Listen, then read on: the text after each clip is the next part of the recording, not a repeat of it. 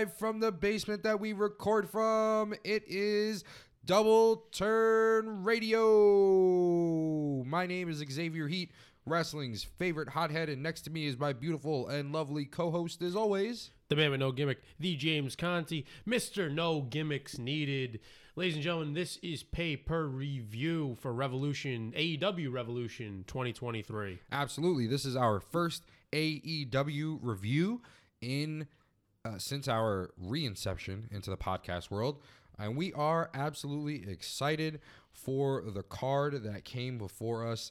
And before we get into the action, let's go ahead and promote the social media. Where are we at, bud? We are all over the place, predominantly on our Instagram, where you can find us, instagram.com. We are at double_turn_radio. You can also find us on Twitter. We'll be live tweeting every major wrestling event at Double Turn Radio. If you take the O at the end of that radio in that name, change that to a 0, Double Turn Radio 0. That's where you will find us on Twitter. Facebook and YouTube are the same. We are just Double Turn Radio. And then Spotify, Apple Podcasts, and anywhere you get your podcasts, we are Double Turn Radio. You will find us.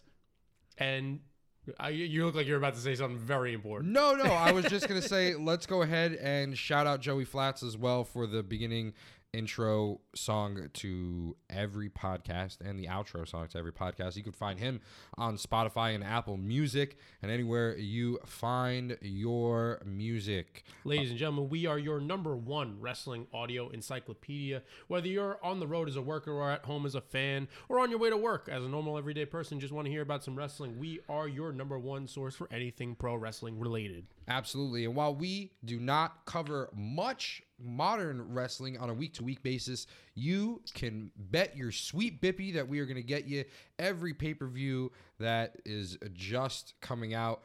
We've got WrestleMania in the works very soon. Backlash just right after that. Just got announced as in Puerto Rico, so I'm very happy about that. I'm definitely going to try and go, and if I do, everybody will see my obnoxiousness in its full glory. But nonetheless, this is AEW. This is Revolution 2023. What'd you think, Jamesy boy? Oh, I wish I had a more versed opinion on this. Unfortunately, I didn't get around to seeing the show, and every stream that I tried to find after that was flagged because of copyright. So I was watching very choppy, very low quality recaps of all the matches. So I'm going to do my best here, but I do have an opinion on the main event, which I did see in full. Okay. All right. Well, I mean, hey, listen, I'll give my opinion. You can bounce off the ideas. Yeah, that sounds good. It's a light ship today, ladies and gentlemen. It's all right. We're getting there. But nonetheless, so AEW Revolution 2023, this year it was from San Francisco, California in the Chase Center. The card was a pretty stacked one.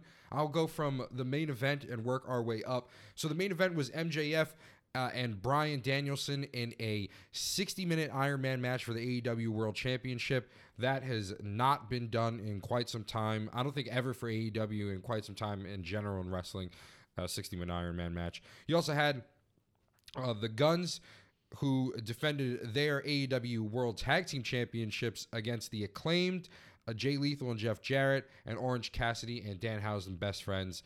And then elsewhere in the card, you had Wardlow and Samoa Joe for the TNT Championship. You had Hangman Adam Page and Jon Moxley in a Texas death match. You had Jamie Hayter facing Saraya and Ruby Soho for the AEW Women's World Championship. And then you had the House of Black face the Elite for the AEW World's Trio Championship. Jungle Boy Jack Perry and Christian Cage in a final burial match. And you had Ricky Starks and Chris Jericho in just a plain old singles match. The only stipulation to that was that the Jericho Appreciation Society was banned from ringside. And we also had a pretty good pre-show match as well. That's where we're going to start, between Mark Briscoe and the Lucha Brothers and Ari Daivari and the Varsity Athletes, that being Josh Woods and Tony Nese, managed by Mark Sterling. So the Lucha Bros and Mark Briscoe, they took the W on this match. I know, James, you didn't see this, but really it was I would say it's your standard trios match. If you are familiar with the Lucha Bros, you know that they bring a high-flying and lucha offense, hence the name. and Mark Briscoe, one half of the Ring of Honor World Tag Team Champions with his late brother, Jay Briscoe. Rest in peace. But, it was good to see it was a good start to the event, having the crowd kind of just walking in still while this is going on. There was a lot of action between the ropes, definitely some interferences. I believe Mark Sterling caught a destroyer, or no, it wasn't a destroyer. It was a pile driver, and now he's threatening to sue the Lucha Bros. He has a brace on his neck because this man, I've never seen this man on AEW without extra equipment on. He has a neck brace. He's got a sling. This guy's getting beat up left and right. Thankfully, he could take a hit or two, but this guy, he needs a lawyer for himself because he's getting hurt all the time. Fantastic. What a hell of a way to start, it sounds like. Sounds like I missed a pretty good one there. But, I'm very familiar with the Lucha Brothers, and Mark Briscoe was always a solid tag team wrestler since I've been watching him in Ring of Honor back in the day. So I will say this. In regards to the varsity athletes, Josh Woods and Tony Nese we've seen live. Tony Nese, we know, has that acumen that, is under his belt, so we know what he brings to the table. Josh Woods, he's not somebody that I've seen often. I've tried to catch as much Ring of Honor as I possibly could from back in the day when he was on it, pure champion and matches of that nature. He's a very hard-hitting athlete, a very mat-based wrestler, combat-based wrestler, I would say, strikes and kicks and things of that nature. I would like to see him, I guess, fall into his own groove a little more. I feel like he still has like a combat mindset, and it looks kind of clunky when he's in the ring. I feel like that might have been the only downside. And I'm not disrespecting Josh Woods in any way, shape, or form. He's a hell of an athlete. Out of him, he's got a look. He's got a good look. I just want him to just be rounded out more, I guess, wrestling wise. But yeah, so like I said, Mark Briscoe and the Lucha Brothers took the W on that, and that is what the pre-show or 0 hour was made up of, along with hype for the rest of the card. And we get our official opening contest, and that is Ricky Starks versus Chris Jericho with the Jericho Appreciation Society, barred from ringside, but who the hell matters because they don't care. The rules don't apply to them. So the backstory to this real quick. I know James hasn't caught much of AEW lately, and if you're relatively new to AEW as a fan and just happen to stumble upon this, we appreciate it. But if you want just a little bit of backstory, and this is kind of where I kind of get upset with AEW booking and where their storylines lie. It's kind of just what you see from Jericho lately, where the young guy wants to make it big and fight for the world championship, and Chris Jericho is kind of the gatekeeper. And you know, like Ricky Starks is like, I'm really good, everybody should like me, and Chris Jericho's like, oh well, you're not as good as me, so we should fight. And here's all my buddies, they're gonna beat you up for a couple weeks, and then we'll get to the pay-per-view and you'll beat me. Typical. It's very like you. It's how I usually cookie watch. Cutter. Right, exactly. It's basically, you take your general wrestling booking and drop it and be like, yeah, well, this works, so let's just do it again. I feel like I've seen it 1,000 times, but you and I were talking back and forth. Ricky Starks is up and coming, and he, without a doubt, has the makings of a heavyweight champion. 1,000%. So the lead up to this match, you've seen a lot of trials and tribulations from Chris Jericho to Ricky Starks, making him face a bunch of people in the Jericho Appreciation Society, that being Jake Hager, that being Daniel Garcia, that being Sammy Guevara. The war of the words, though, I would say, handedly goes to Ricky Starks, because he definitely proved that on the mic, he can hold his own against some of the best and even outshine some of the best, because there was a promo a few weeks prior to this pay-per-view on Dynamite where he absolutely eviscerated Chris Jericho, and I was shocked. And I remember texting you saying that Ricky Starks has it. He probably has had it. I've seen him in NWA, and I've liked his stuff in NWA, and then when he was brought over to AEW, I thought it was a great pickup. This promo and the feud leading up to it shows why Ricky now is in that position where you can give him the company. You could put a ball and chain on his back, and he's going to carry it where he needs to carry it. The other inner workings of the storyline, Action Andretti, who was an independent wrestler, high-flying independent wrestler, he got signed to a contract by AEW. He was somebody who beat Chris Jericho. And I guess another underlying story behind all of this is you had Chris Jericho losing the Ring of Honor World Championship in December at Ring of Honor against Claudio Castagnoli. Then you had his next match was against Action Andretti, or against Ricky Starks. He lost that. And then after that, he lost to Action Andretti, after Ricky Starks. So that's 3 losses in a row. And that apparently, they make a mention of it on commentary. That hasn't happened in 6 years. I'm assuming from when he was in the WWE. So that was an interesting note to pay attention to, because you kind of didn't really know where the booking was going to go for this match. You didn't know whether they were going to give it to Ricky and catapult him to where he needed to be, or if this was going to be similar to Chris Jericho's previous feuds where this thing gets dragged out for months and months and months and months and months. And while we haven't seen the Fallout episode of this pay-per-view just yet, that very well may still be the case. This match was won by Ricky Starks pretty handedly. A couple of highlights. They started off pretty heavy. Jericho honestly looked half a step behind this whole match. Really? His age is, in my opinion, it's starting to show, especially against guys who are super, super polished now, as opposed to before. Somebody like Starks, who can really go. Jericho looked a little behind on this. You had heavy Y2J and Ricky Chance. It was completely down the middle, so that was cool to see that the fans are still, no matter what, they're still behind Jericho. He can jaw jack the fans and call him anything he wants. They're still going to chant his name. Jericho dropped Ricky, and this is also what I'm getting to in terms of his health and his age.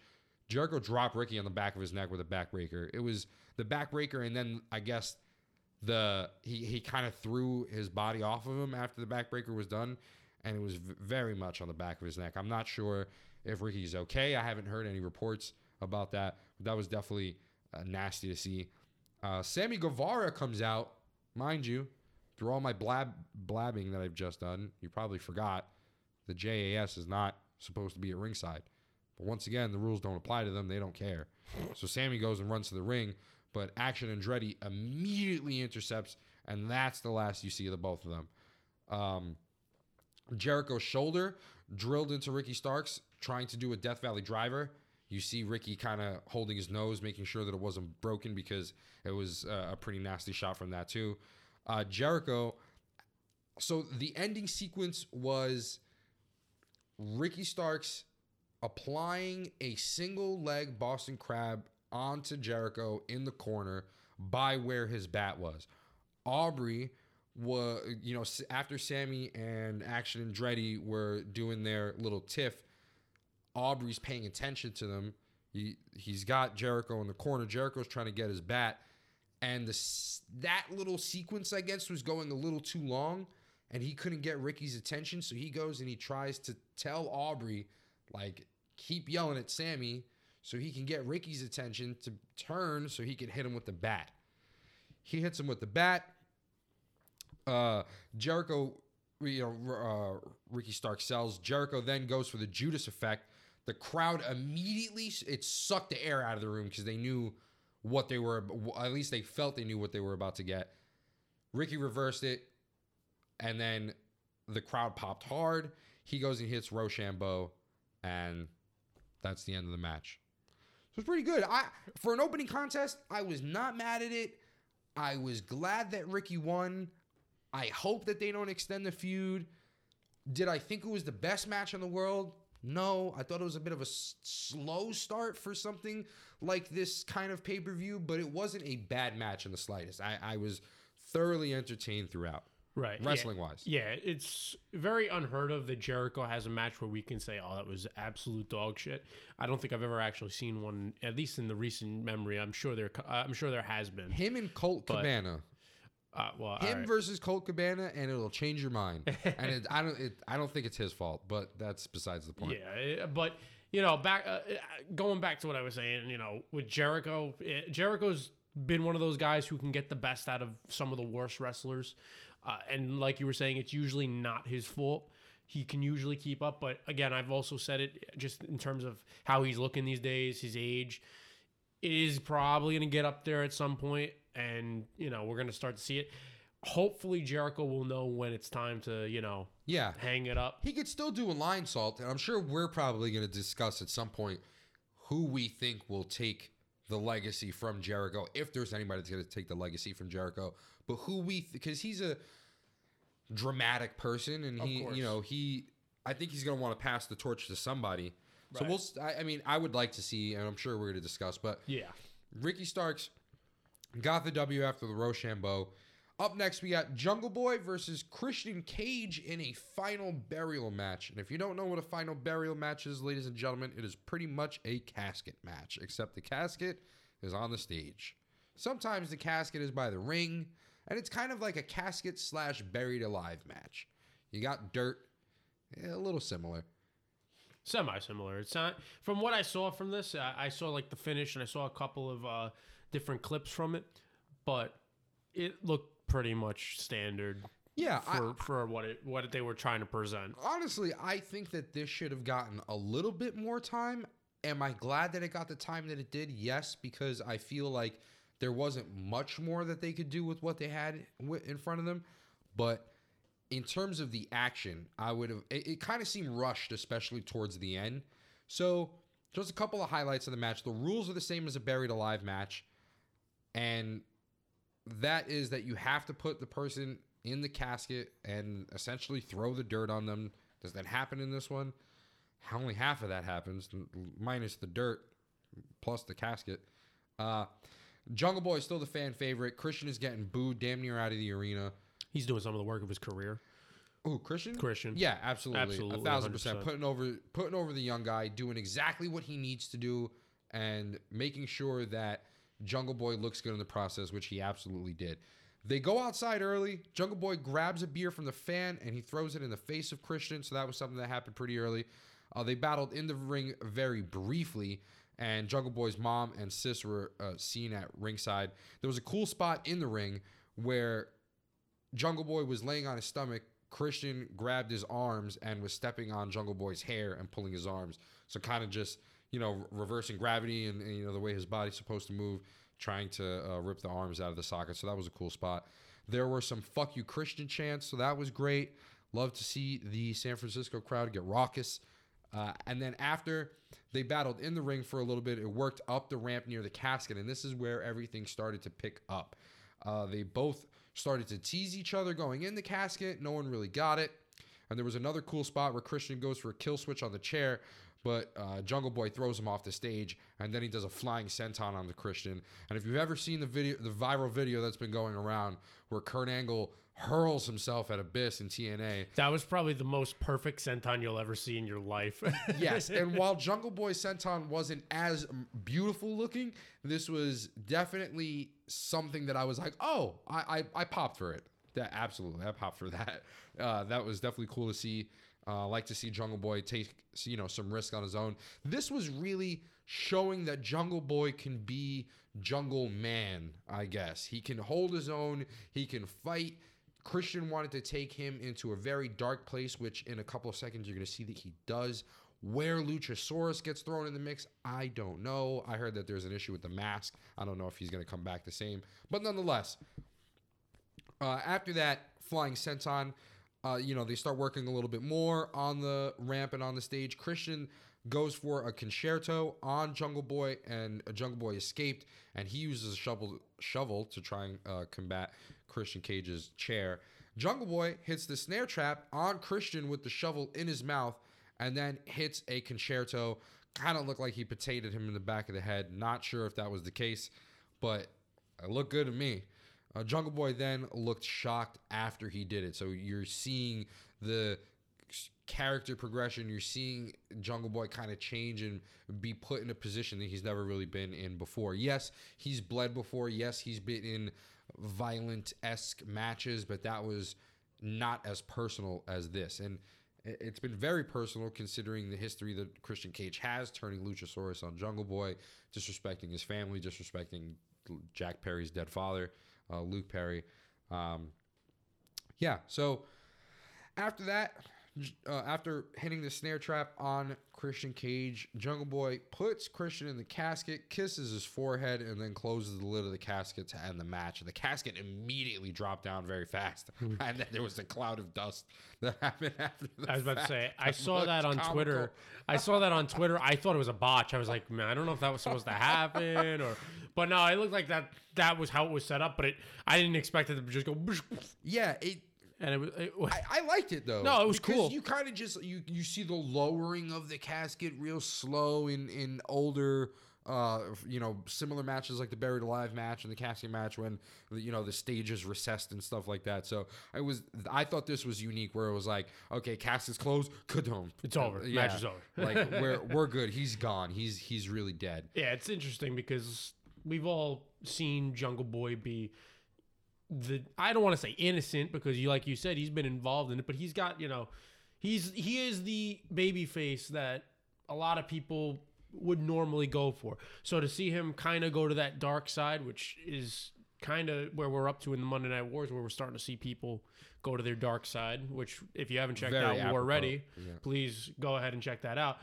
But nonetheless, we're starting to see more character development as far as we're getting hints of that dark side. So who knows where this goes after this? Yeah, and I like that it's being done with Jack Perry too, because when AEW at one point talked about the pillars of AEW and talked about the foundation, and if you're going off of that idea, you've got MJF in this position now where he's the world champion. You've got Ricky Starks where he just beat Chris Jericho, who's one of the GOATs, and then now you've got Jack Perry solidifying himself as a contender where he just beat,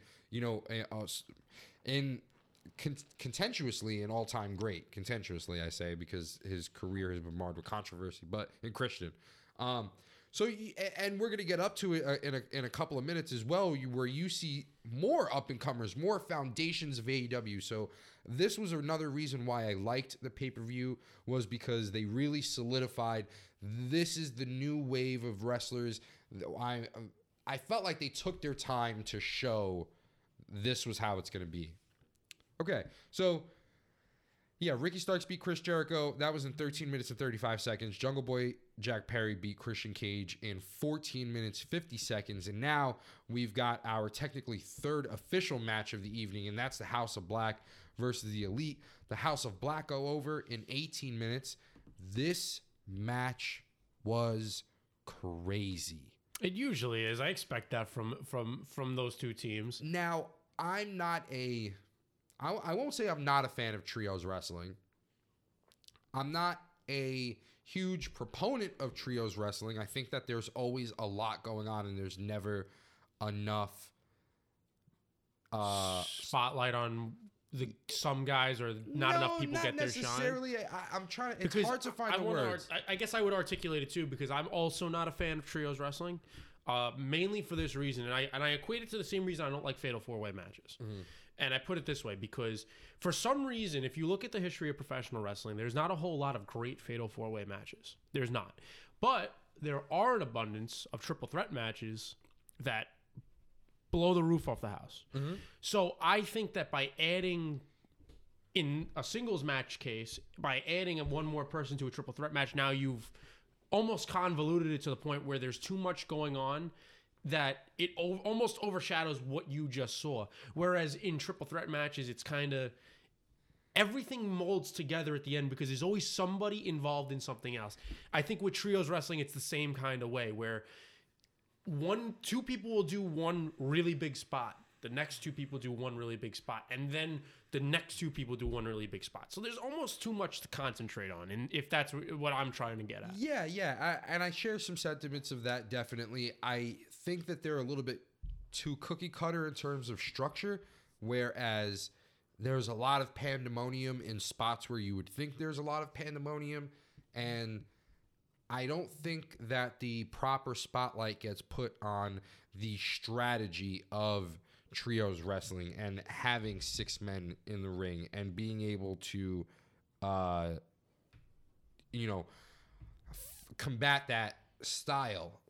And that's why I liked this match so much, because you fans have heard it before. if you've been listening to the show, if you know me personally, if you know me through wrestling, I'm not a huge fan of the Elite at all. I don't like the way they wrestle.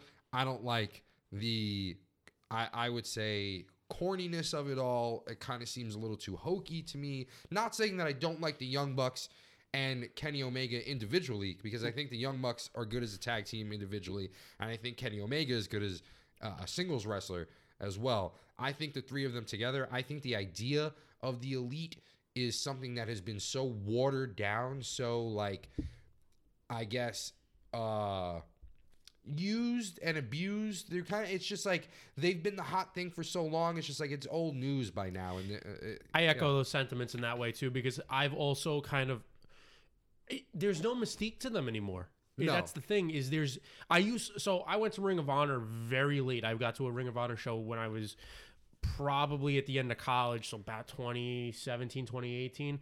I didn't see Ring of Honor in its heyday, and I didn't see the dawn of the Young Bucks or anything like that. Or if you really want to go back, Generation Me. Mm-hmm. Yeah, exactly. That's the thing. Or their stuff in New Japan. Right. I've seen their stuff in New Japan. Oh, of course. I'm not to that. I don't knock any of their accomplishments or anything like that. It's just I've used to defend the Young Bucks. I used to say, all their matches are great. The thing is now, I feel like I'm getting to the point where you've seen one Young Bucks match. Yeah. You've seen them all. Exactly. Kenny Omega solo, I think has pulled off masterpieces in his own right. And now I think that we're just starting to see the Elite. Now you've seen one Elite match. You've seen them all. And I think they booked the Elite to hell with that 7-series stretch that they had, where you knew it was going to go to 7 matches from the beginning. Right. And they didn't have any, like you said, mystique. They didn't have any, like, oh, could they lose? Like, there was no, like, real believable stakes, I guess I would say. I mean, obviously the championships are the stakes, but there's no, like, consequence to the losses or to the deficiencies of the Elite. It's kind of just like, they're the Elite. They're going to be the Elite no matter what. This changed it, and it took the House of Black to do it, and I like this. See, there's things about AEW wrestling that I don't like booking-wise, and there are things about AEW wrestling that I like, and they've stayed true to the fact that any group, any person that the House of Black or Aleister Black touches, they change in some way, shape, or form, and that is still the case here. Yes, they won the titles. We're going to get through that in just a second. The House of Black had a phenomenal entrance. They are doing what Bray Wyatt should have done for the past 5 to 7 years, in my opinion, but that's another story for another day. You have the Elite getting a rather mild reaction, in my opinion. They didn't get really the pop that I thought they were going to get for it being a kind of hometown welcome for them. In the sense that they're in California, they're in Northern California, kind of near Rancho Cucamonga, things of that nature. Anyway, Buddy Murphy and Kenny Omega start. Commentary, compare them to one another heavily in terms of style, in terms of physique. You can definitely see that in terms of the physique. Style is a little different. I think Murphy hits a little bit harder, but, that's just my opinion. I agree. I actually was going to say the same thing. I think Murphy hits a little bit harder. Yep, I agree. Puts the mustard on it just a little bit more. Anyway, Malachi, this was something to think about too for possibly the future. You can sense that obviously Malachi is the leader of the House of Black. But while Buddy Murphy and Kenny are in this kind of stalemate, this grappling stalemate, they go to their respective corners, and Malachi tagged himself in just a mere matter of minutes into this match. So you don't know if they're going to kind of have dissension amongst another between, Buddy and Aleister. I would say that's probably something that'll be looked at down the line. But right now, if it is a seed that's planted, good on them, because I definitely took note of that. And then, so where, in my opinion, where Kenny Omega and Buddy Murphy had good chemistry, Malachi Black and him did not. I felt like it was kind of clunky. They didn't really know what they were going to do. There was a good spot that Kenny Omega dodged a blackout kick pretty well. Made it look really good. Matt Jackson got tagged in, and he called out Brody King. And that right there, ladies and gentlemen, that's the turning point of this match. We're only about 6 or 7 minutes maybe into this match when Matt Jackson calls out Brody King, but that's it. That's the turn of the match because now Brody King is in. That big motherfucker's in there, and they have no fucking clue what to do with this guy. And Brody King, I've not watched a lot of his material before. I need to now. That man can go. That man could go. That man looks good. He has a good wrestling style for how big his size is. He has great agility. The entirety of the match after this was them trying to figure out how they're going to fuck Brody King up enough to retain their championship because he was definitely going to be the X Factor. A little later on in the match, we get a standoff between all 6 people. Rick Fox got in the middle. They pulled him away, and they brawled. He kind of fell towards the outside.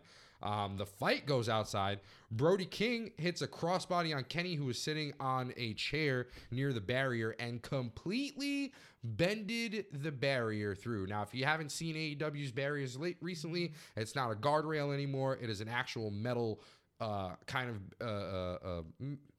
I would say like a thin metal and plastic barrier, but somebody like Brody King falling into it, that is going to bend, and it certainly did. Kenny Omega attempts later on in the match a one-winged angel and a dragon suplex on Brody King. He doesn't get either one, and he eats a heavy clothesline for his troubles. Mac Jackson hits a sliced bread number 2 on Murphy, and he bounced off of Malachi Black, so that was cool. It wasn't like your usual in the corner, bouncing off the post. Julia Hart gets involved towards the end of the match. After a sequence of events, she gets hit with a V-trigger by Kenny Omega off the apron onto the floor. And then the ending sequences of the match, the Elite go for the Meltzer driver. Buddy Murphy knees Nick Jackson on the slingshot entry. Then you get a blackout kick from Malachi and Dante's Inferno from Brody King. And that was the end of the match. Handedly, they won. I don't think there was any point where I didn't think the House of Black wasn't going to win, even before the match.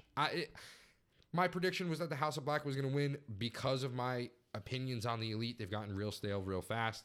Don't need the belts on them. They're not hot anymore. Give it to the House of Black. Right. They definitely need it more than the Elite needs it, kind of thing. After the match, the lights blacked out. I thought this was funny. The House of Black and the Elite did not leave in time. You could see them like scurrying out of the ring when the lights cut back on. And then they made a point to show this at the end where Kenny Omega was very, very, very upset. He was getting help to the back, but you can tell that he was half crying, half angry. So I don't know where they're going to turn with this. I don't know if he's going to turn.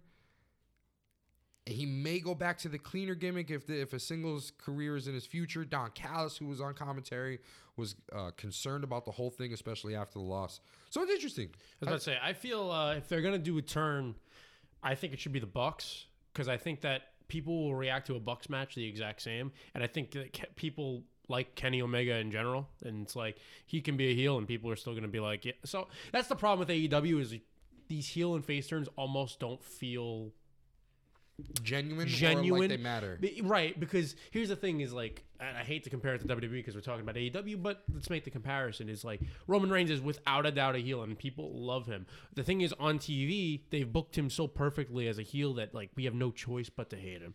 I mean, you know. Yeah, I mean, you still get chants. Of course. You still like get the fans that cheer for him, but for the most part, he's getting the reaction that they want out of him. Right. So it's tough. It's like, you know, it's very, that's with AEW. It's like it's still very indie, you know, where people, obviously, I think AEW is for fans that value the in-ring action over storylines any day. But so the story behind it, and it's also very hard to keep together when I'm watching AEW, which is, I guess, why I'm more of a mark for WWE than I am for AEW. It's, you know, I appreciate the in-ring reaction of AEW. It's just, I wish their storylines, and like you were saying, the booking decisions are sometimes so weird and convoluted or quirky that it's like, I get it. You want to put together two guys that are going to have an absolutely phenomenal match. It's just, you know how much you can add to it by adding a really good story to it. Mm-hmm. I am going to talk about where I think Kenny's going to go at the end of the show. Okay. Maybe a spoiler, maybe not. Nonetheless, so yeah, House of Black wins in 18 minutes flat. After this, we get a relatively quick match, only 10 minutes, between Jamie Hayter, Saraya, and Ruby Soho. This was, so you've got, all right, so we just had starts Jericho, which an opening match, the fans are excited. The fans are both invested in both of these wrestlers, so they're hot.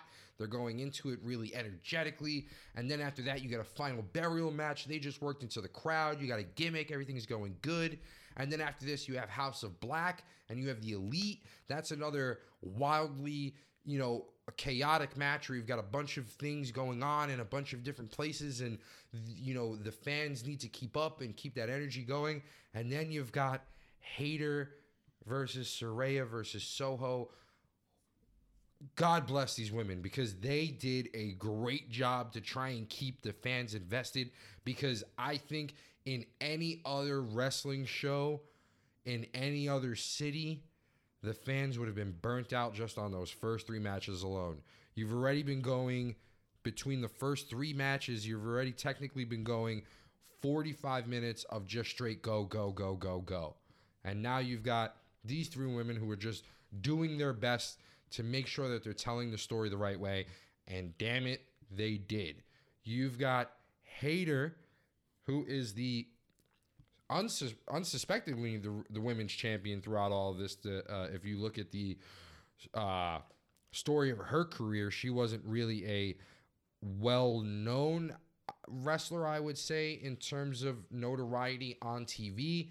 The fans pulled for her when she was a partner of Britt Baker, and they had such a visceral reaction to her in such a positive way that they had no choice but to turn Britt Baker, who was formerly a heel. They had to turn her face. They had to turn Jamie Hayter face.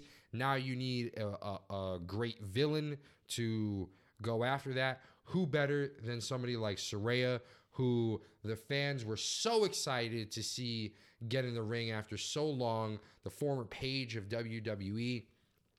And then she turns on the fans, so she's obviously going to get that great negative reaction. And then you've got Ruby Soho, who's somebody right in the middle of the two. She's friends with Britt Baker and Jamie Hayter because they welcomed her when she first got into the company as a babyface.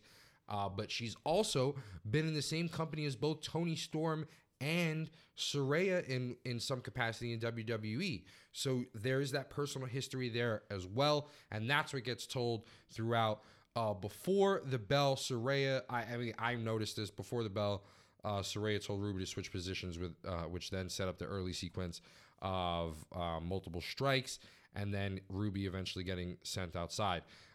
They're getting sent outside via a drop kick, because she drop kicked the hell out of Saraya from the apron. No, I'm sorry, not even from the apron. She did a drop kick from the ring from inside the ring to the outside, which I thought was pretty cool. Hit Saraya pretty hard. They went outside. Saraya and Hayter at this point, they were fighting in the crowd after Saraya and Hayter get sent into the crowd. Then Ruby Soho braces. She doesn't brace. She bases her cross body. She kind of holds the hand of the security guard, who is the resident AEW security guard. I've noticed it's the same guy every time. Holds his hand and just kind of bases off the same guardrail that Brody King bent to deliver a cross body. After that, there was a lot of action in the ring. There was a lot of action in the ring that eventually culminated into Jamie Hayter winning retaining the championship. And another thing I wanted to make a note of was the cool camera that they got. All the entrances were done with this camera. It's kind of like a gimbal, I would say, in a sense. It's pretty cool. It shows the action in a new and unique way. But yeah, so Hayter wins. You've got Soho kind of selling the loss. You've got Saraya attacking Hayter at the end. And then you get what everybody was not hoping for, but it came anyway. And that's the turn of Ruby Soho. She goes and she attacks Jamie Hayter after she was raising Jamie Hayter's arm. So she hits her with that. What's that? I don't know what they call that finishing move, but it's the foot to the face. It's like the Pele kick in a sense. So yeah, that was all right. Yeah, so she turns on them and then goes with Saraya. And Toni Storm puts the green spray paint on both Britt Baker and Jamie Hayter, who were laying in the middle of the ring. So you've got a faction now. You've got a women's faction. You got, I don't know if they're calling them the Outsiders 2.0. I don't know if they're calling them the Sports Entertainers. I don't know what the hell they're calling Controlled damage. Yeah, exactly. Exactly. Yeah, so that was I don't know, that was pretty cool. It was one of the lower points of the pay-per-view. I like the turn in the story because now Jamie Hayter's back is against the wall in terms of, she's already got a target on her back, but now she's got these three women who are, vehemently going after her. Right. And they're all tough challenges in and of themselves. Yeah, I think this is the right women to do it with too, if anything, because Toni Storm can work. Saraya can still work, which I had my concerns about when she came back. And Ruby's got a history of working in a faction. She worked with the Riot Squad while she was with the WWE. So I think that it's definitely an intriguing storyline. I definitely got to look more into it. But other than that, and I like Britt Baker and Jamie Hayter. Jamie Hayter's actually, since when we were researching for the 10 count, her name came up a lot. Yeah. So she's very, very great wrestler. And I like that they're using Ruby Soho in a way that's more conducive to her character, more conducive to her strengths, because in WWE you didn't really get a sense of that, at least on the main roster. Obviously in NXT you saw, and it was great, but that didn't translate when she got to main. So the fact that they're utilizing her well, I honestly thought when they were when this storyline was playing out, I thought they were going to go with Athena, because Athena was showing a heel personality around this time, and it was just introduced. She got the Ring of Honor's World Championship.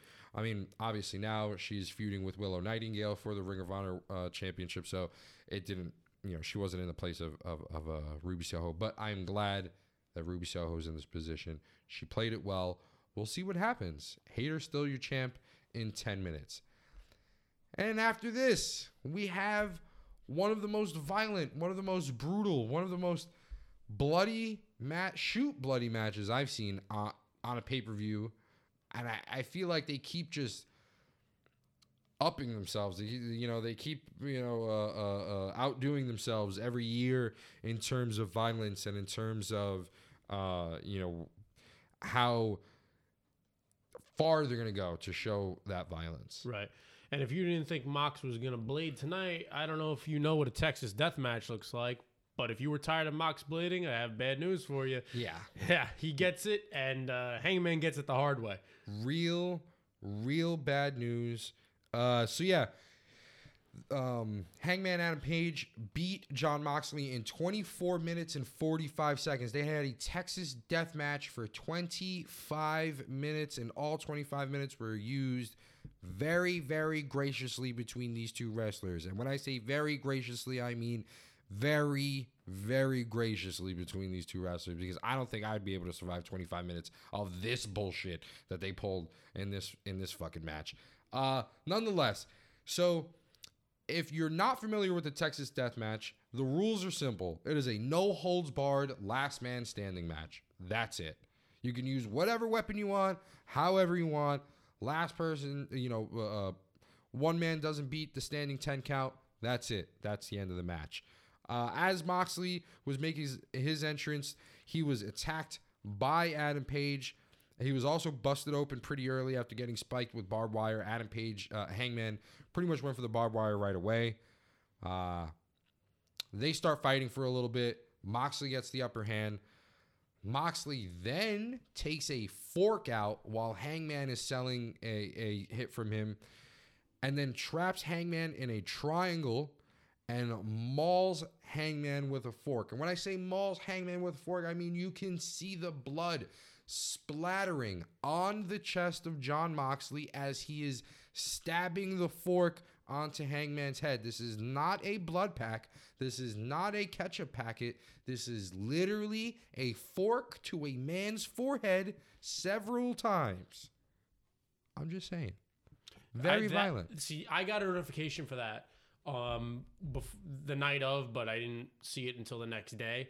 and brutal. One of the most brutal things I've seen in a very long time, at least in modern wrestling. Yeah, like And Nick Gage doing the pizza cutter to Chris Jericho was violent, but like Right. you didn't see Chris Jericho's blood splattering all over the place. This guy literally Right. had as he's stabbing Hangman in the chest, you see the blood splatter on the chest of Moxley. It was wild. It was crazy.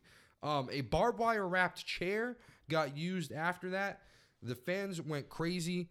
They wanted to go and they wanted tables right away. Pretty much, the beginning quarter of the match. A Hangman hit a moonsault with barbed wire wrapped around him. I'm just saying the highlights because there was too many. Hangman hit a fallaway slam on Moxley onto a chair with the wire wrapped around it. And he also hit a deadeye on this chair too. So Moxley's getting hit left and right. Hangman also hit an up and over crossbody to the outside, knocking Moxley into a table with barbed wire. So that was pretty crazy as well. Then you had Moxley grinding his nails on the back of Hangman and vice versa when they were in the corner. So they were fighting for control there. And then Moxley goes and takes barbed wire that they had near the apron, and then he grinds the wire on the back of Hangman Adam Page. You can really, really see the wounds. Hangman does the same to Moxley and then sits him down. After this, Hangman sets himself up for a move, but Moxley gets up and throws Hangman over the top rope, where Hangman pretty much lands on his head onto a table that had wire wrapped around it. His hair got caught a little bit too. It was a pretty gnarly spot from them.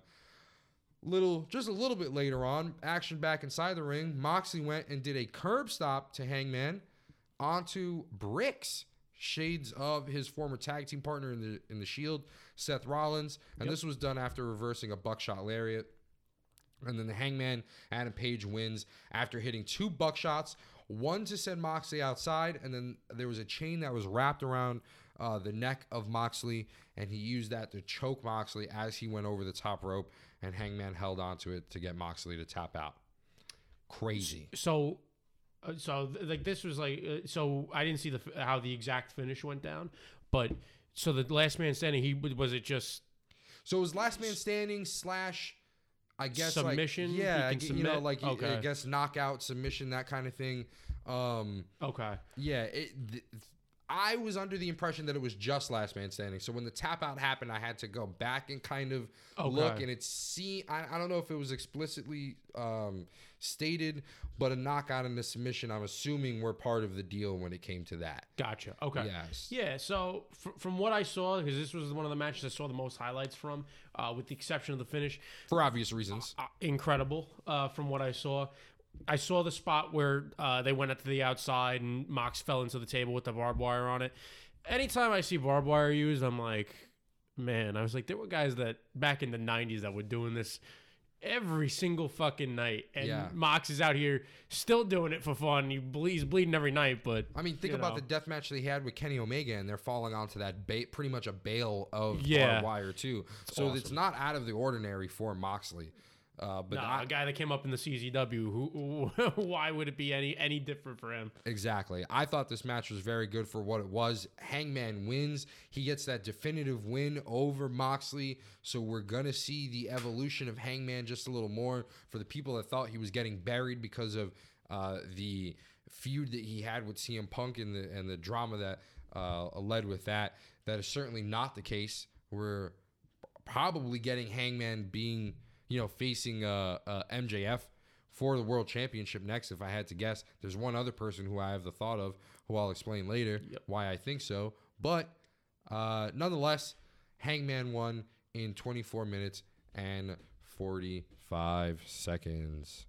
And our next match is Wardlow versus Samoa Joe for the TNT Championship. And boy, was it something else. No, I'm lying. It was actually just pretty middle of the road. It wasn't very standard crazy. Yeah, I mean, it was definitely the way to catapult Wardlow. That it was definitely the way to catapult Wardlow. This was right opponent to do. This is what they should have done months ago. Have Wardlow look strong going into feuds, have it personal, because when they feuded the first time, it wasn't really that personal. And then Samoa Joe cut off Wardlow's hair. If you don't know the significance of Wardlow's hair, go watch AEW. It has to do with his dad. His dad is dead. You can see what I'm putting down here. Yeah, so this match, I don't know. The crowd seemed kind of burnt at this point, especially because they just had that hellacious match, the one before. And AEW was just pumping matches. They were not stopping for any promos. They weren't stopping for any debuts. Nothing. This was all action all the time, this show. And, you know, the crowd definitely felt it come this match. So, yeah, I mean, it was a little slow. Wardlow was super athletic throughout the show, throughout the match. He took control of the first part of the match. Hobbs was watching from the stands. He got big boy moves between the both of them. There was some Uranagis in there. There was a big swanton bomb from Wardlow, and then a power bomb. So the ending of the match, I'm just going to cut right to it because the match wasn't that long at all. It actually had 40 more seconds than the women's match, which isn't saying much. But Samoa Joe goes for the powerbomb symphony, which is Wardlow's thing. Wardlow reverses it. He gets the sleeper on Samoa Joe and gets the submission win. So he pretty much won the TNT Championship from Samoa Joe with Samoa Joe's move. So that's significant in and of itself. We find out that Hobbs, being the face of the Revolution from the AEW before, is going to immediately get his championship match, technically today while we're recording this, but the Wednesday after this Revolution. So no rest for the weary because Wardlow's right back at it. But his feud is, I would say, definitively over with Samoa Joe. We can kind of move away from that. Samoa Joe can now stick to Ring of Honor television, which is not where he should be. I think he should be on AEW. But nonetheless, we can see him put over the next guy in Ring of Honor. Fantastic. Yeah, Joe going back to Ring of Honor poetically makes sense. But I would like to see him in AEW too, because when was the last time he had a major championship run? Like like WWE, obviously he didn't get much NXT title if we count it. But, you know, probably since Impact, he hasn't held a major world championship. It would have been nice to see him as the AEW world champion. I mean, hey, honestly, this is good enough, to be honest with you. He's a dominant TV champion in Ring of Honor. He was pretty dominant when it came to the TNT championship. Obviously, he lost it to, Wardlow, and subsequently, I think, got it back from Darby Allin, lost it off of Darby Allin, can't remember. So it's been a crazy couple of weeks with the title switching hands back and forth. But yeah, Samoa Joe was absolutely the right person for Wardlow to take it off of. And now we can maybe finally see a true championship reign from Wardlow, starting with Powerhouse Hobbs, who isn't there just yet, but will absolutely get there if they book this story right between him and Wardlow, them being the two hungry big boys trying to get at it. Pause. All right, so we are on to our co-main event of the evening, the match before the main event, and that is the Fatal 4-Way for the AEW World Tag Team Championships. That is going to be the Guns, Austin and Colton Gunn, versus Jay Lethal and Jeff Jarrett, versus the Acclaimed versus Best Friends in Orange Cassidy and Danhausen. The Guns came out first, which was super weird considering they are the champions. Usually they get the last entrance before the match starts, but they came out first. Orange Cassidy and Danhausen came out to a pretty good reaction as well. That music of Orange Cassidy is a chef's kiss for his persona. The way the lights hit, am I a fan of his gimmick? That's neither here nor there. But I think that they do it right, especially with his entrance. The fans really connect to him. He's moving a lot of merch. He is a very, very popular. Popular. That's the word. Yep, very popular. Selling merch. He's over already. There's no doubt about it. Him and Danhausen definitely over.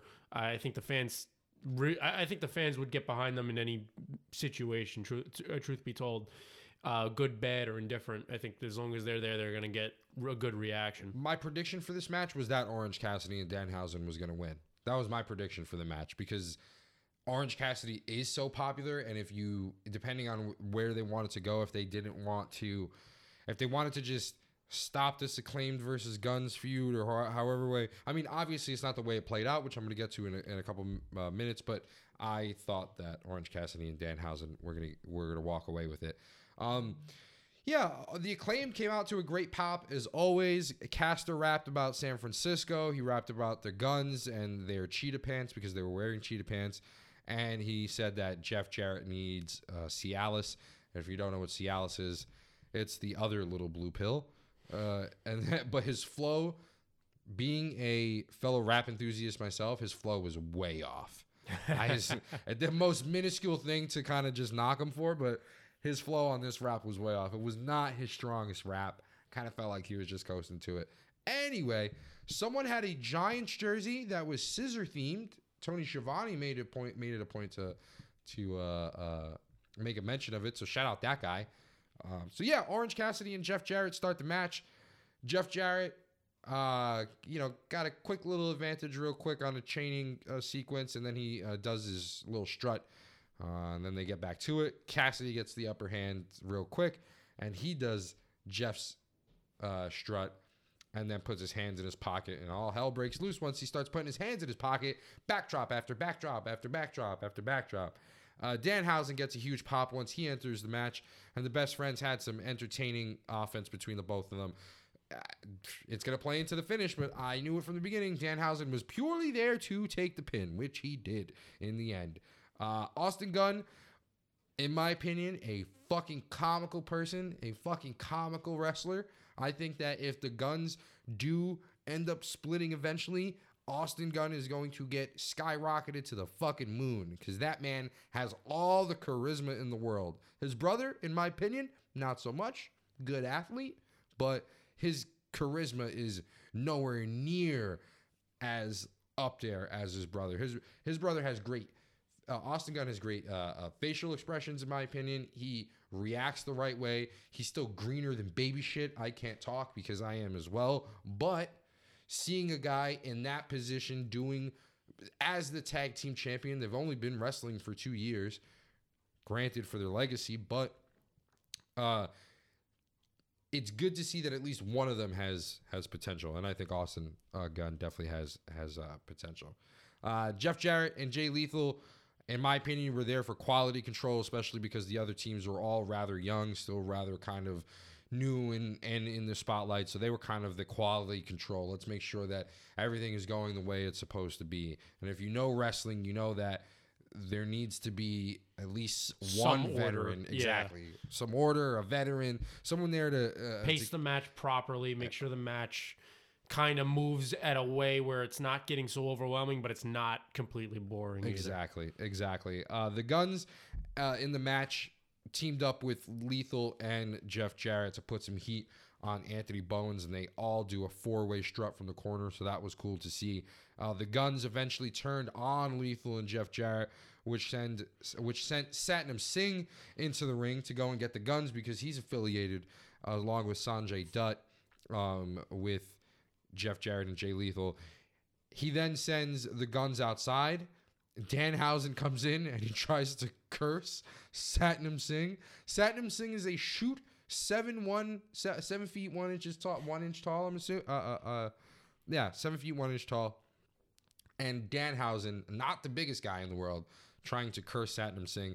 Sanjay Dutt was in now at this point to get Danhausen. Kind of told Satnam Singh, "Hey, that's light work. Let me handle it." But it doesn't work when he gets hit.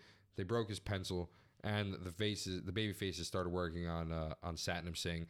They all kind of hit big moves on him. Daddy Ass comes in. He was affiliated with the Acclaimed, of course. He comes in and he hits his famouser, which he's famous for, and he turned around to go and get a good cheer from the crowd. And his sons came, the Guns, Billy Gunn, Daddy Ass. His sons, the Guns, came back and low blowed him. A lot of guns, a lot of heat.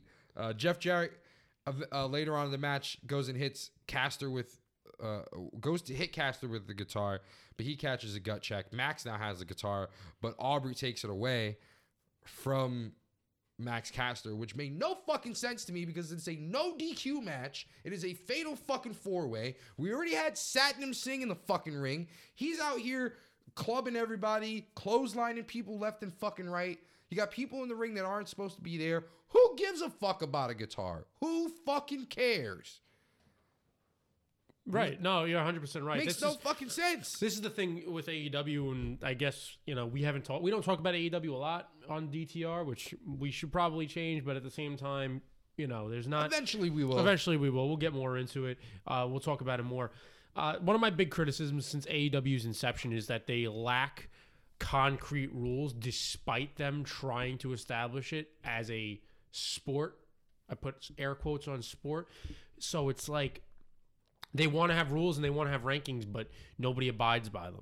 So, for example, when it comes to tag team matches, right? Or no, just in general, yeah. We'll go start with the tag team matches. Is guys are in the ring forever doing whatever. Yeah. Not to take away from Orange Cassidy's gimmick, they're in the ring doing whatever for however long they want, and there's no counts. There's nothing. There's no disqualifications. The refs look dumb. The refs they don't look respected. Two, they don't. They're not intelligent. They don't look intelligent, and they don't hold the order because there is no order. So that's one of my big criticisms. Has always been one of my big criticisms of AEW. Hopefully, we work past that because again, as you were saying, makes zero sense. It's a fucking no disqualification match. It is a no disqualification match. Do not take the guitar away. It has no bearing in this match because obviously it's going to go the way it's going to go anyway. Nonetheless, we get even more interaction with Aubrey Edwards because then Lethal hit Max Caster with the Golden Globes. Jeff gets a 2 count. And then Jeff Jarrett, Aubrey's counting the 2. Aubrey puts the 2 in Jeff Jarrett's face to say, hey, this is a 2 count. Then Jeff Jarrett slaps Aubrey's hand. They start getting into a war of words and a little tiff with each other. And then Jeff Jarrett pushes her. Aubrey goes and pushes Jeff back, and they start to have a shoving match with one another until Jeff gets sent outside. So we've got some very apparent ref interaction. Not a ref bump per se, but something that may be revisited in the future. Jeff Jarrett, a despicable human being. It's International Women's Day as we're recording this too. So shout out to Aubrey Edwards for your tenacity in pushing back Jeff Jarrett. But fuck you for taking away the guitar from Max Caster because that made no fucking sense. Aubrey Edwards, good referee too. I think it's just the environment that she's a product of at this point. They put her in these fucking positions that don't help her. And the same thing goes with Rick Fox. They're not bad referees. We're not shitting on the referees. Bryce Remsburg, Rick Fox, that other fucking guy, I don't know his name, and Aubrey Edwards are all good referees. They're just not they're not shown in a good fucking light, I would say. They all look fucking dumb. Almost every other match, they look fucking stupid. Nonetheless, after all this happens, the Guns get the win after hitting the 310 to Yuma on Danhausen. Told you. And then we get a surprise. We get a interview real quick between the Guns and Renee asking them how their win feels. You can kind of tell where this is going. You can kind of tell that somebody's coming out because this is the only match that gets a post-match interview. So you can sign it. You can kind of see, hey, we're setting up for something that's bigger than what's happening right now. And that bigger something was FTR. They come out during the celebration interview to attack the Guns, and this certainly sets the next rivalry up. And Dax was busted open by Austin during the brawl because there were some shoot punches that were thrown. Sick. Yeah. So where do you think FTR is going to go as a result of all this? Because there's a lot of rumors. I was going to say, this is very weird. I think that they're in the position that they're supposed to be in. I think that the momentum of FTR has obviously cooled. They were the former everything champions, a la Kenny Omega, the belt collector. They were kind of the belt collectors this time around. because they collected the NJPW Tag Team Championships. They collected the AAA Tag Team Champions. They also had the AEW Tag Team Championships. So they dropped all 3 of them in pretty rapid succession. And the Ring of Honor World Champions. I'm sorry, not the AEW, the Ring of Honor World Championships. So they dropped all 3 of them in rather rapid succession from one another. You saw the writing on the wall that they were going to get booked into oblivion. And then during this time that they kind of have off, especially because of the hellacious match that they had, the double dog collar match against the Briscoes at Ring of Honor, the final battle. So that was something that put them on the shelf for a little bit. But you get Dax Hardwood starting his own podcast in a pretty candid way, sharing, I wouldn't say the secrets of AEW, but definitely sharing some backstage interactions, sharing his personal opinions about some people who are backstage. And he doesn't mince words about the Guns. I've done my research on this.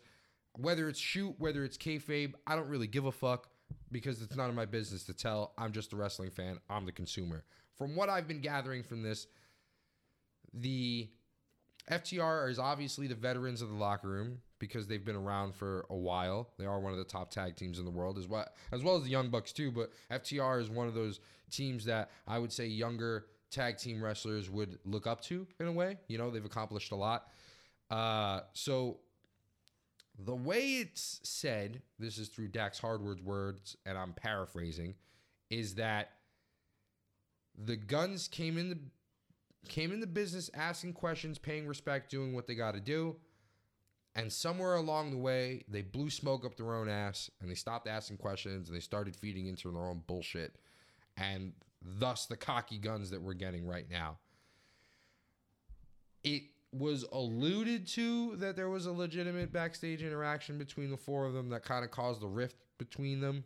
And whether or not this is Tony Khan's way of using beef to further feuds and get good matches out of people, a la old VKM when the real life shit was going on backstage. If this is a case of that, then awesome, because you know we do have now a blood feud between them, and I like, if it is a work, I like to see it getting interpolated between the different mediums. It's on TV, it's in a podcast. Whether the wrestlers are on TV, they're still getting attention because they're talking about things. They're still pushing feuds. So I don't know. I don't know how this came about. I think it's interesting. Do I think it changes anything in FTR's direction? Absolutely fucking not. They're there to put the new guys over. You want the new guys, that being the Guns, to be one of the top tag team heels, or at least one of the top up-and-coming tag team heels in the tag team division for years to come. This is the way to do it. You got a fan favorite in FTR. You've got the hateable heels in the Guns. So pretty perfect. I don't think it changes much, though. Gotcha. I'm going to shut the fuck up now. I was about to say, you're leading this thing, so you can talk as long as you want. It's okay. But I can actually participate in this one now in full, because we're going to get to the main event now. Yes, absolutely, yeah. So, like I said, the Guns won, and that was in 13 minutes, 35 seconds. So not a long match, not a short match either. A lot of action in between. Some stupid shit, some pretty good shit, especially with the returning FTR.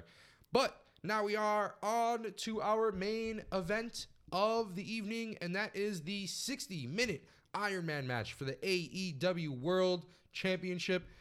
MJF defeating Bryan Danielson 4-3 in sudden death overtime.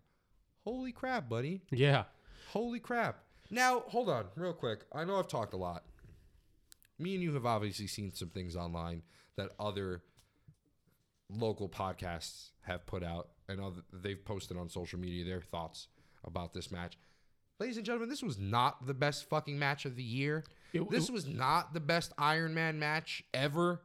Is it one of the best Iron Man matches ever? Absolutely in the question. 1,000%. Absolutely in the question. Is it the best Iron Man match ever? Go fuck yourself. No, it's not. To say that this was the match, match of the year so far. Listen, well wrestled all the way through. What do you think is going to come out of? what do you think is going to come out of a fucking hour-long match? You're going to get one of the best matches. It's not going to be an hour-long shit show. Right. They're not going to put it on TV Exactly. as such. You've got great wrestlers in both MJF and arguably one of the greatest wrestlers, if not the greatest wrestler right now in Bryan Danielson. So you're going to get a good fucking match. Right. On top of that, we're 3 months into the year. I mean, could this match possibly be in the question for match of the year? Absolutely. But we've got fucking 9 months left. Let's let it manifest a little bit, because honestly, it was good. And a lot of this match, we're going to talk about it. The build was shit. The build was not great, but a lot of this match is monkey see, monkey do. If you can do it, I can do it too. Yeah. That's a lot of, and done exactly the way it was supposed to be done. Also, another interlaying story, interlying story. I don't know. Interpolating, interloping. This is we're getting towards the end of this, and I'm getting shot right now. But anyway, Bryan Danielson is the obvious veteran. And they've both gotten in each other's heads so much. It's can MJF keep up? This is his first title defense since winning the championship. And he's going against the greatest professional wrestler in the world for an hour straight. Can the kid hang? That was the story. That's the story. Again, I think everybody's gone and said it. If it's not Bret Hart, if it's not Kurt Angle, if it's not Chris Benoit, Daniel Bryan's probably one of the best technical wrestlers of all time. Mm-hmm. Probably up there. Probably could be. You can make an argument that he probably is the best of all time. The point is that was the story. Was you're going up against the best. Can you do it? Did we think? Was there any? I'll ask you, because obviously I can't. You know my answer. I'm going to answer it before you even ask it. There was no shadow of a doubt that MJF was not. Now, yeah. There was no shadow of a doubt that MJF was not going to walk out the champion during this time. And there's a number of factors. A, you've got MJF through fucking 2023, so why not keep the strap on him? And if you're trying to go into a fucking contract year, you want that man to be as happy as possible, and you need to keep the strap on him for as long as possible. That's A and fucking B. C, Bryan Danielson is on his way out. There's not many years that he has left in professional wrestling. The years that he's going to contribute to professional wrestling is long. Physically, it is short. So do we strike while the iron is hot and give him the strap? Maybe. And I thought that there was a 10% chance that they gave it to Bryan Danielson. But the 90% in me was firm in my belief that MJF was going to get it, because that man is too damn hot right now. And that man is the future of professional wrestling as it stands today. Right. And we've already said it. He could not go to WWE. He'll always be a first ballot DTR Hall of Famer. Fuck yeah. I mean, without a doubt. And, there are people who are going to bitch and moan about what we're saying right now about MJF. Oh, you're fucking sucking him off. Oh, you guys are marks for MJF. And that's not the case. Real recognizes fucking real. And we are people who are realistic in terms of our wrestling expectations. And we want simple shit. Give us good shit. There's not been really many moments where MJF hasn't given us good shit. Right. Yeah, as his trials and fucking tribulation storyline starting to get old? Absolutely. But I'm fucking man enough to admit it. I'm not going to be the guy that's saying that he's God's gift to green earth in professional wrestling and not have the fucking evidence to back it up. This is the evidence to back it the fuck up. Absolutely.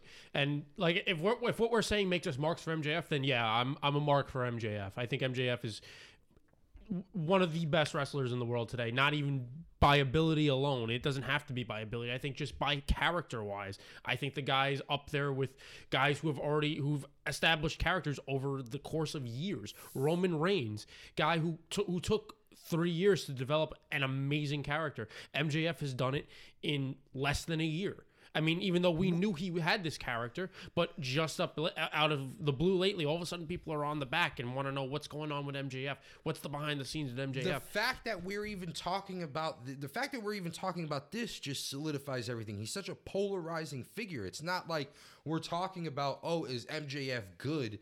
Is MJF bad? No, it's how good is MJF? We already know that he's good. It's how good is he? And in our opinion, he's very fucking good. Very, very good.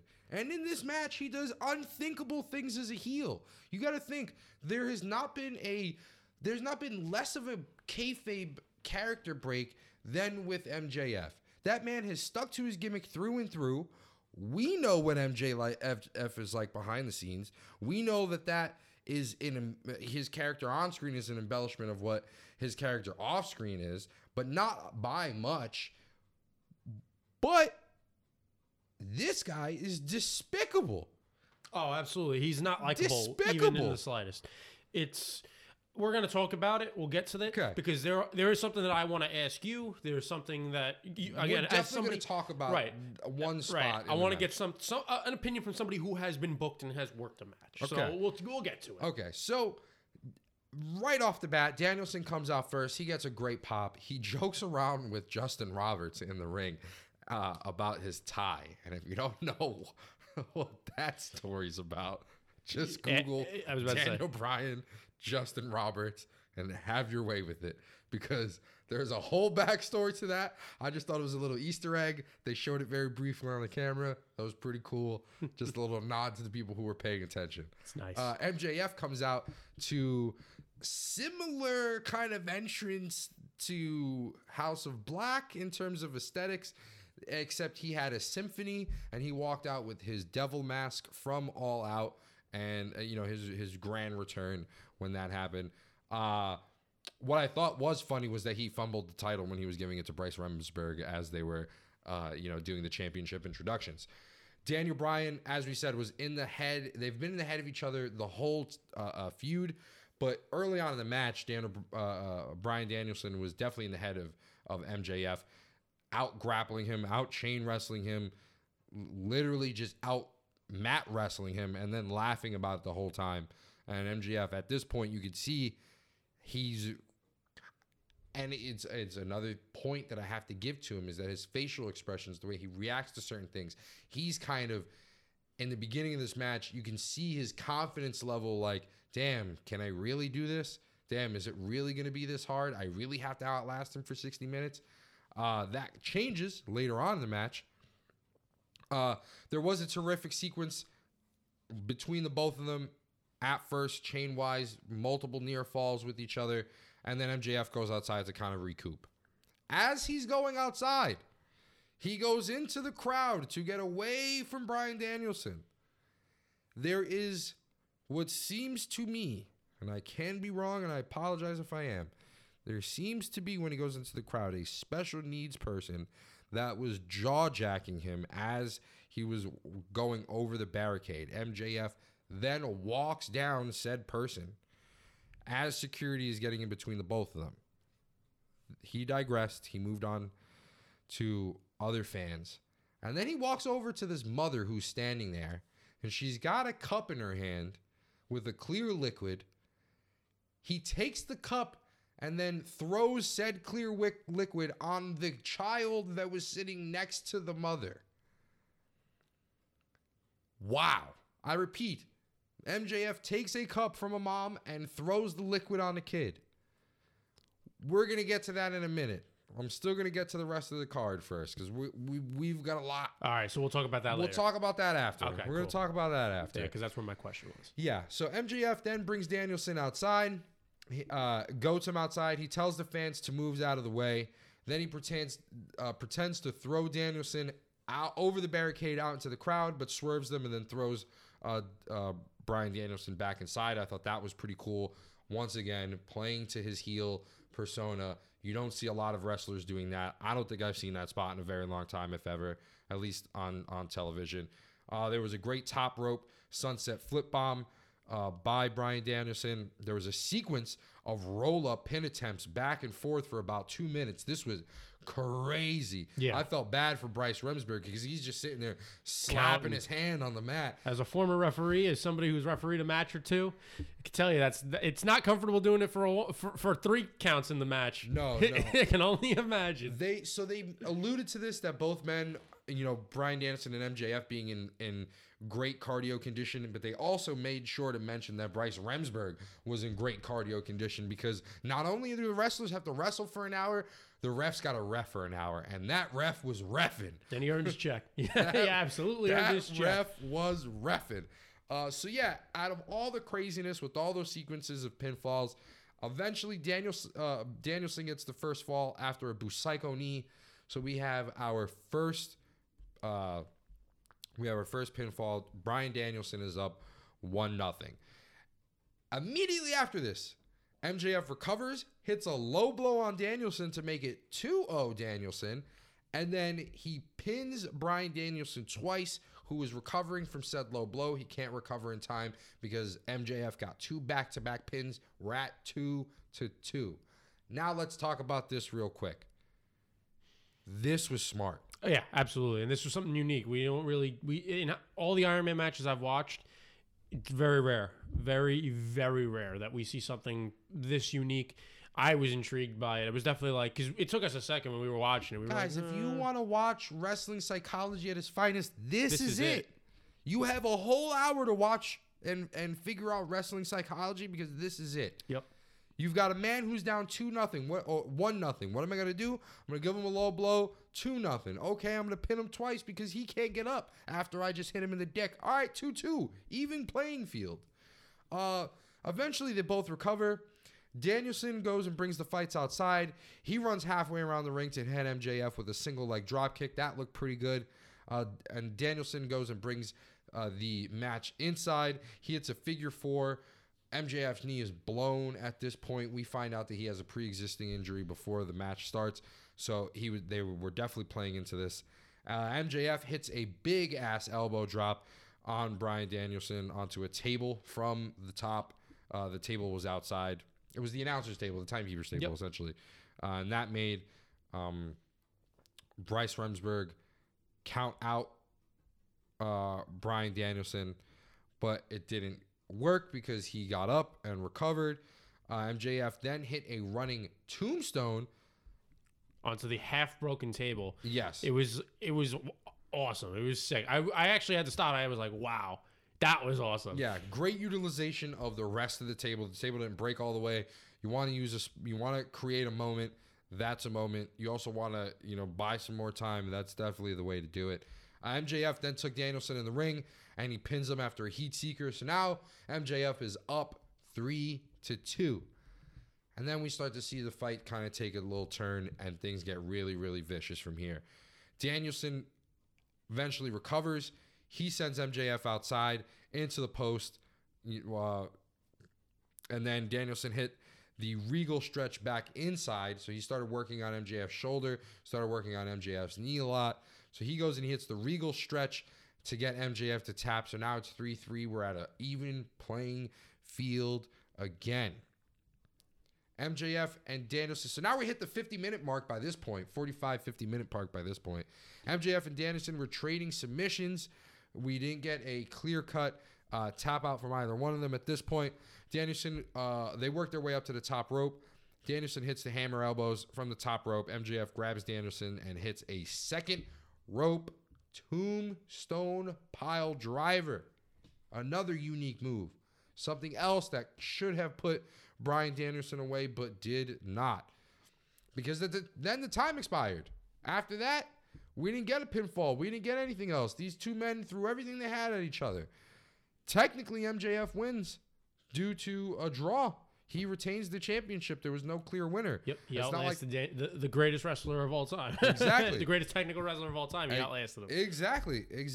The time expires, but Tony Khan is not going to let this match not have a winner. So Tony Khan was talking to Tony Schiavone. Tony Schiavone walks from the commentary booth down to the ramp. He talks to Justin Roberts and Bryce Remsburg, and we've got a restart to the match.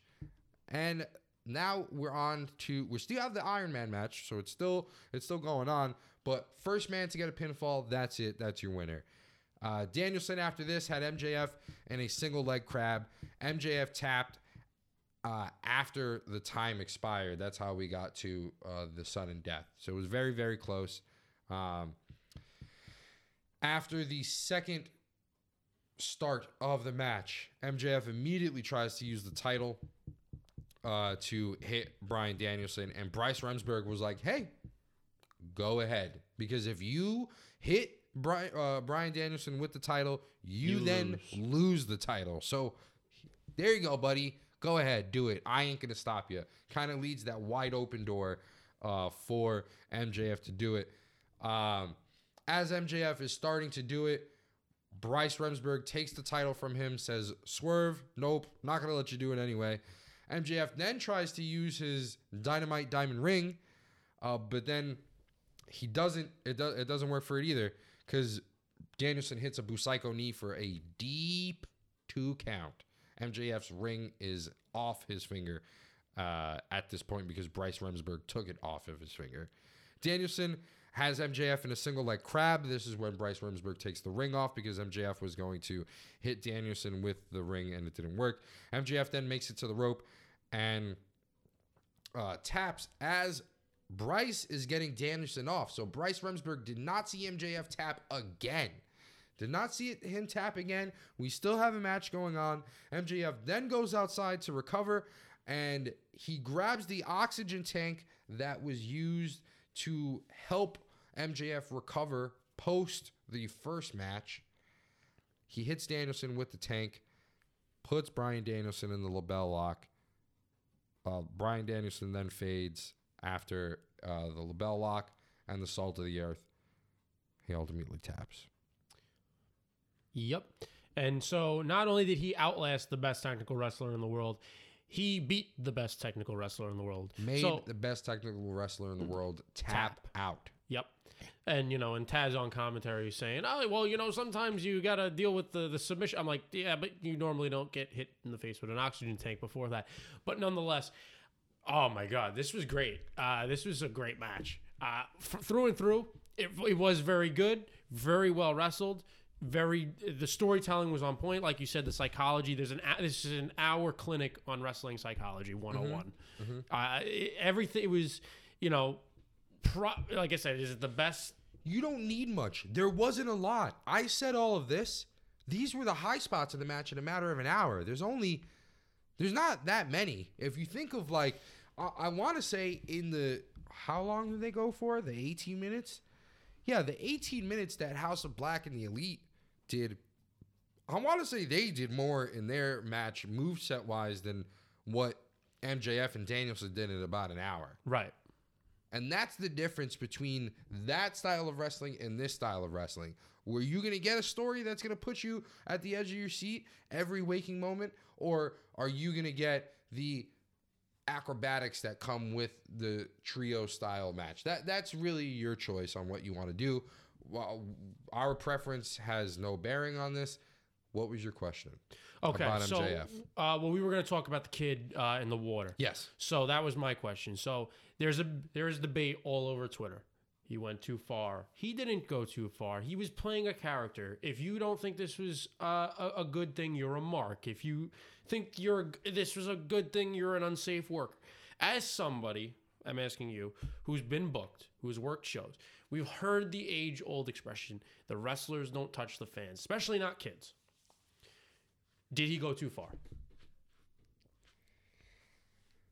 I say if it wasn't tequila, because we found out later that it was tequila, I say that he is in the gray area. Okay. I won't. Man, so I worked a birthday show in Miami when I wrestled for Coastal Championship Wrestling, and I played the heel in the match. Very quick match, nothing, too crazy. But the thing that I did to get that child to have a reaction towards me was so I wrestle with a mask in some respects, kind of killing it, but I wrestle with a mask in some respects. And I go up to the kid beforehand. I know he's the birthday boy, and I kind of just give him a glare. I've got a creepy looking mask, so I set the tone there. I don't go forehead to forehead with him, but I'm definitely close.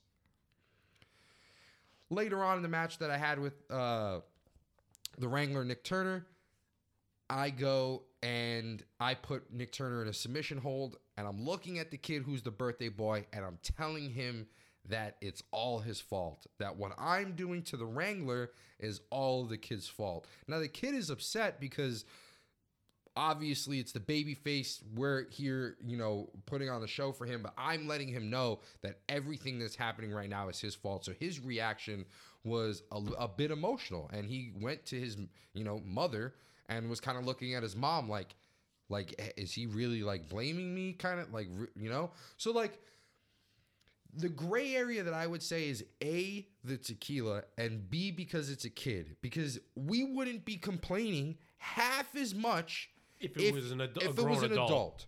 If he threw water, or even if he threw tequila on an adult.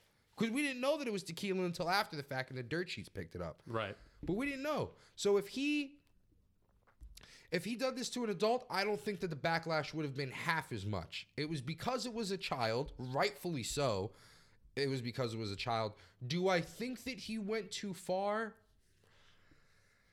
I don't think I would have thrown water on the kid. I think I would have done it in a different way.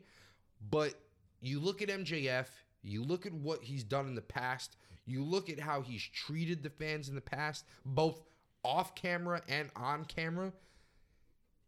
I don't expect any less at this point. No, I don't expect any less. I'm honestly surprised, not to cut you off, I'm honestly surprised he hasn't got into a fight with a fan. Despite what happened at the AEW event, when the fan jumped the barricade and all that stuff. I'm surprised it has not happened to MJF at this point in time. And frankly, if I'm going to be a fucking schwami real quick, knowing that he did that, he might want security for these next couple of shows, because I would not be surprised if they're walking into a hot market that a fan is going to go and try and jump the fucking barricade and try and get MJF. That's just my opinion. I don't not see that happening. Yeah, I as somebody who's never worked a match, I always like to think that if it's an adult, it's good to go. This isn't something you're not striking an adult. You're not, the kid though. I mean, listen. If he had thrown it towards the kid and maybe not on him, we wouldn't even be discussing this. And kids are easy pickings. That's the other thing. That's too. What I'm saying. Children are easy pickings. You don't have to do something physical or throw water or something on the kid. I'm not saying he went too far. Again, I got to stop saying water, because I'll be honest. Until you said it, I didn't even know they picked it up that it was tequila. Yeah, it was. So. Yeah. When he threw this liquid at the kid, what's it called? At first, I'm like, all right, he didn't throw it in his face. He kind of threw it at his chest area. But at the same time, it's a kid. Did the company handle it right? Did they bring the kid backstage, give him a whole bunch of merch? He met some wrestlers. Yeah, of course they played it right. But hell, I've been at a wrestling show, and I'll actually show you the video because I don't know if you've ever seen it. But I was at a wrestling show one time. I was about 13. Is this the story with you and Anthony? No. Okay. I don't. Keep going. So I was sitting front row. I was with my father, my grandfather, and my brother. We're sitting front row. And I'm not going to name the company because I don't know if they want to be named. I don't know if the wrestler wants to be named. But nonetheless, there was a triple threat tag team match, triple threat TLC tag team match. Okay. And I was standing up. I was a child. I was a kid at the time. I was love wrestling, so I'm standing up. I didn't see. I was talking shit to one of the heels that's sitting in the chair right in front of me. So he's seated in a chair. Didn't see that one of the other wrestlers jumped off of the turnbuckle and his leg came over, cracked me in the back of the head. Okay. So, but that, again, so the company handled it right. That company sent over a bunch of wrestlers. I think I got a T-shirt out of that. It was so, but again, I didn't care. I was like, yo, that was sick. I just got kicked in the head by a wrestler. And I mean, it wasn't intentional. Right, exactly. So that's not intentional. So this is something that's intentional. So it's a little different. Don't get me wrong. If it's a kid and I'm playing a heel, that's what I'm going for. Oh, you have to. I'm beelining it for the child. Right. What am I doing to that child? Not much in terms of physicality. Probably nothing at all. Right. Are you ripping up that kid's sign? Yes. Fuck yeah. 100%. Fuck yeah. 100%. That is the line. Yeah, exactly. I would say. Exactly. So if maybe a kid tip the kid's hat, flick his sunglasses off, something, right. Don't hit the kid. Don't do really anything to rip his sign, whatever. Right. So I don't know. Like I said, just wanted to get your opinion since you've actually definitely worked more than I have. But But yeah, so I don't know. Again, I think you're right. He's in that gray area where it's you don't know exactly, but you do know. You know. Yeah, and hey, listen, fans, stop bitching. Stop. He didn't throw the fucking tequila on you. Stop bitching. Right. They're gonna handle it the way they're gonna handle it. Exactly. Yeah, we have a voice. Yeah, First Amendment and all that stuff. Stop bitching. He's a heel. He's doing what he's supposed to do. Exactly. Is it right? We don't know. It's the fucking he's in the gray area. Ask the wrestlers. You as a fan should not be dictating whether that's right or not. Maybe as a wrestler you should be dictating, hey, should I be following fucking suit? Which I wouldn't if you want to be booked. But if you're a fan, sit back, relax, take the fucking tequila to the mouth, and shut the hell up. Yeah, because a lot of these fans, especially like the older fans I noticed, are on Twitter, and they're like, well, back in the 80s and the 70s, well, I'm not debating that heels probably played a whole different role back in the 70s and 80s. I'm sorry, and I'm going to blank on this guy's name. Did we not have a wrestler slap a reporter? Oh, David Schultz. Exactly. Yeah. That's what I'm saying, is you're acting like this is like, they're like, well, back in the 80s and yeah, of course, that shit happened. Again, grown adult, child. There's arguments to everything. But nonetheless, so now we have MJF just outlasted the greatest technical wrestler of all time. And bragging about it, because that post-match conference was very braggadocious on MJF's part, calling himself the best wrestler in the world, which, I mean...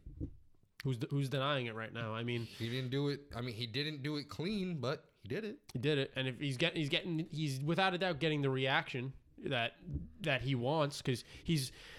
there's no doubt in my mind he's the hottest thing going into 2024, and however this ends up sorting its way out, we could be in for a roller coaster of a ride come the end of this year. Yes, 1,000%. Now, before we go, because we've been on for over an hour and a half, nearing 2 hours now, just want to get your opinion. I know you don't know too much about what's going on in AEW in terms of stories and things of that nature. Who would you like to see MJF wrestle next? Oof. Man, it's very... So I don't want to say Mox again. I really don't want that. I actually want... I think we were saying earlier that Hangman is probably that guy. But if we're chasing that, the Young Bucks and Omega are splitting, I think maybe it's time we give him Kenny Omega. That was my prediction. I said I was going to talk about Kenny later on in the show, and it is time for the Kenny part of the show, because it is time that we get the cleaner back. It is time that we get that standard bearer of professional wrestling. MJF just beat one pinnacle of professional wrestling, no pun intended to his former stable, but he now has the next pinnacle of professional wrestling. In my opinion, it's going to be Kenny. We're going to eventually slowly work towards Kenny. Maybe we get another Hangman Kenny mini feud just to see who's going to face MJF. I want to say that MJF is going to recover for quite some time, and we'll get this at Double or Nothing, which is next. But, yeah, I think Kenny's next. I think that we're going to get the cleaner. I think that this is going to be kind of the last stand of Kenny Omega. His contract is running up. We don't know if he's re-signed. We don't know if he's going to re-sign. What a better way to put the other new guy over than have him beat the other best professional wrestler in the world in Kenny Omega, right? I agree. I think that that's exactly where it needs to go, because now you've got, again, the best technical wrestler in the world. You've got to beat. This guy's put on. Now you've got a guy who's put on the 6-star classics in Japan. He is the next it guy. MJF has beat Mox.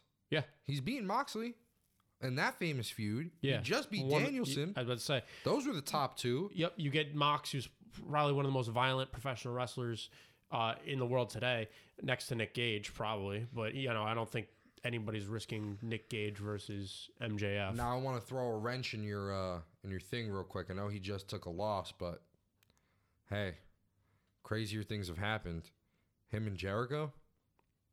It would come full circle. Definitely would come full circle. Because these were the guys, you know, I honestly think that it sucks because like we totally would have, I mean, Cody always said he would never win the title. I had a feeling that, like, so let's just say Cody was still in. I feel like that would have also been a full circle kind of thing. His but obviously, best friend, all that stuff. But yeah, I think that that's the next logical thing is that Jericho and MJF probably, while we're building to the Omega Young Bucks split, I think Jericho's the next guy that they'll throw in there. Will it take Jericho a little while because he's just coming off of a loss? Now, my thing is, and it's funny because we're bringing up Jericho. I think that if we're looking at guys who have the star power, are we looking at Ricky Starks being the one that eventually takes down MJF? So I had a conversation with somebody from my job who is a wrestling fan, and they brought up a good point. And the point is that they've kind of flip-flopped back and forth with, in terms of, they flip-flop back and forth in terms of putting it on a veteran, putting it on a new guy, putting it on a veteran, putting it on a new guy. At first, definitely not, because you had Chris Jericho, you had Moxley, you had Kenny Omega, all veterans in their own right. You had CM Punk, another veteran in his own right. Hangman, rather, still bubbling as a competitor, still hasn't hit his peak as a competitor. Yes, former world champion, obviously. But on the younger side of things, now we have MJF on the younger side of things. So I think it goes to another veteran. I don't know who the veteran is going to be. Maybe it's Mox one more time. I don't know. It's tough. It's tough. I guess we'll see because I don't know who's going to take it off of him. I can tell you who I think is going to be the next in line, but I can't tell you who I think is going to take it off. Yeah, exactly. Who knows how long this is going to run? This could be a very, very long run depending on how 2024 goes. If he ends up re-signing, we might be in for a long haul. Yeah, I don't know. I don't think he re-signs. But anyway, MJF is our current, still, AEW World Heavyweight Champion. That was AEW Revolution 2023. Like it, love it, hate it, doesn't fucking matter. It happened. This has been the paper review of it. Go ahead and follow our social medias. Instagram is _turn_radio. Facebook is Double Turn Radio. Twitter is Double Turn Radio. Ending O is with a 0.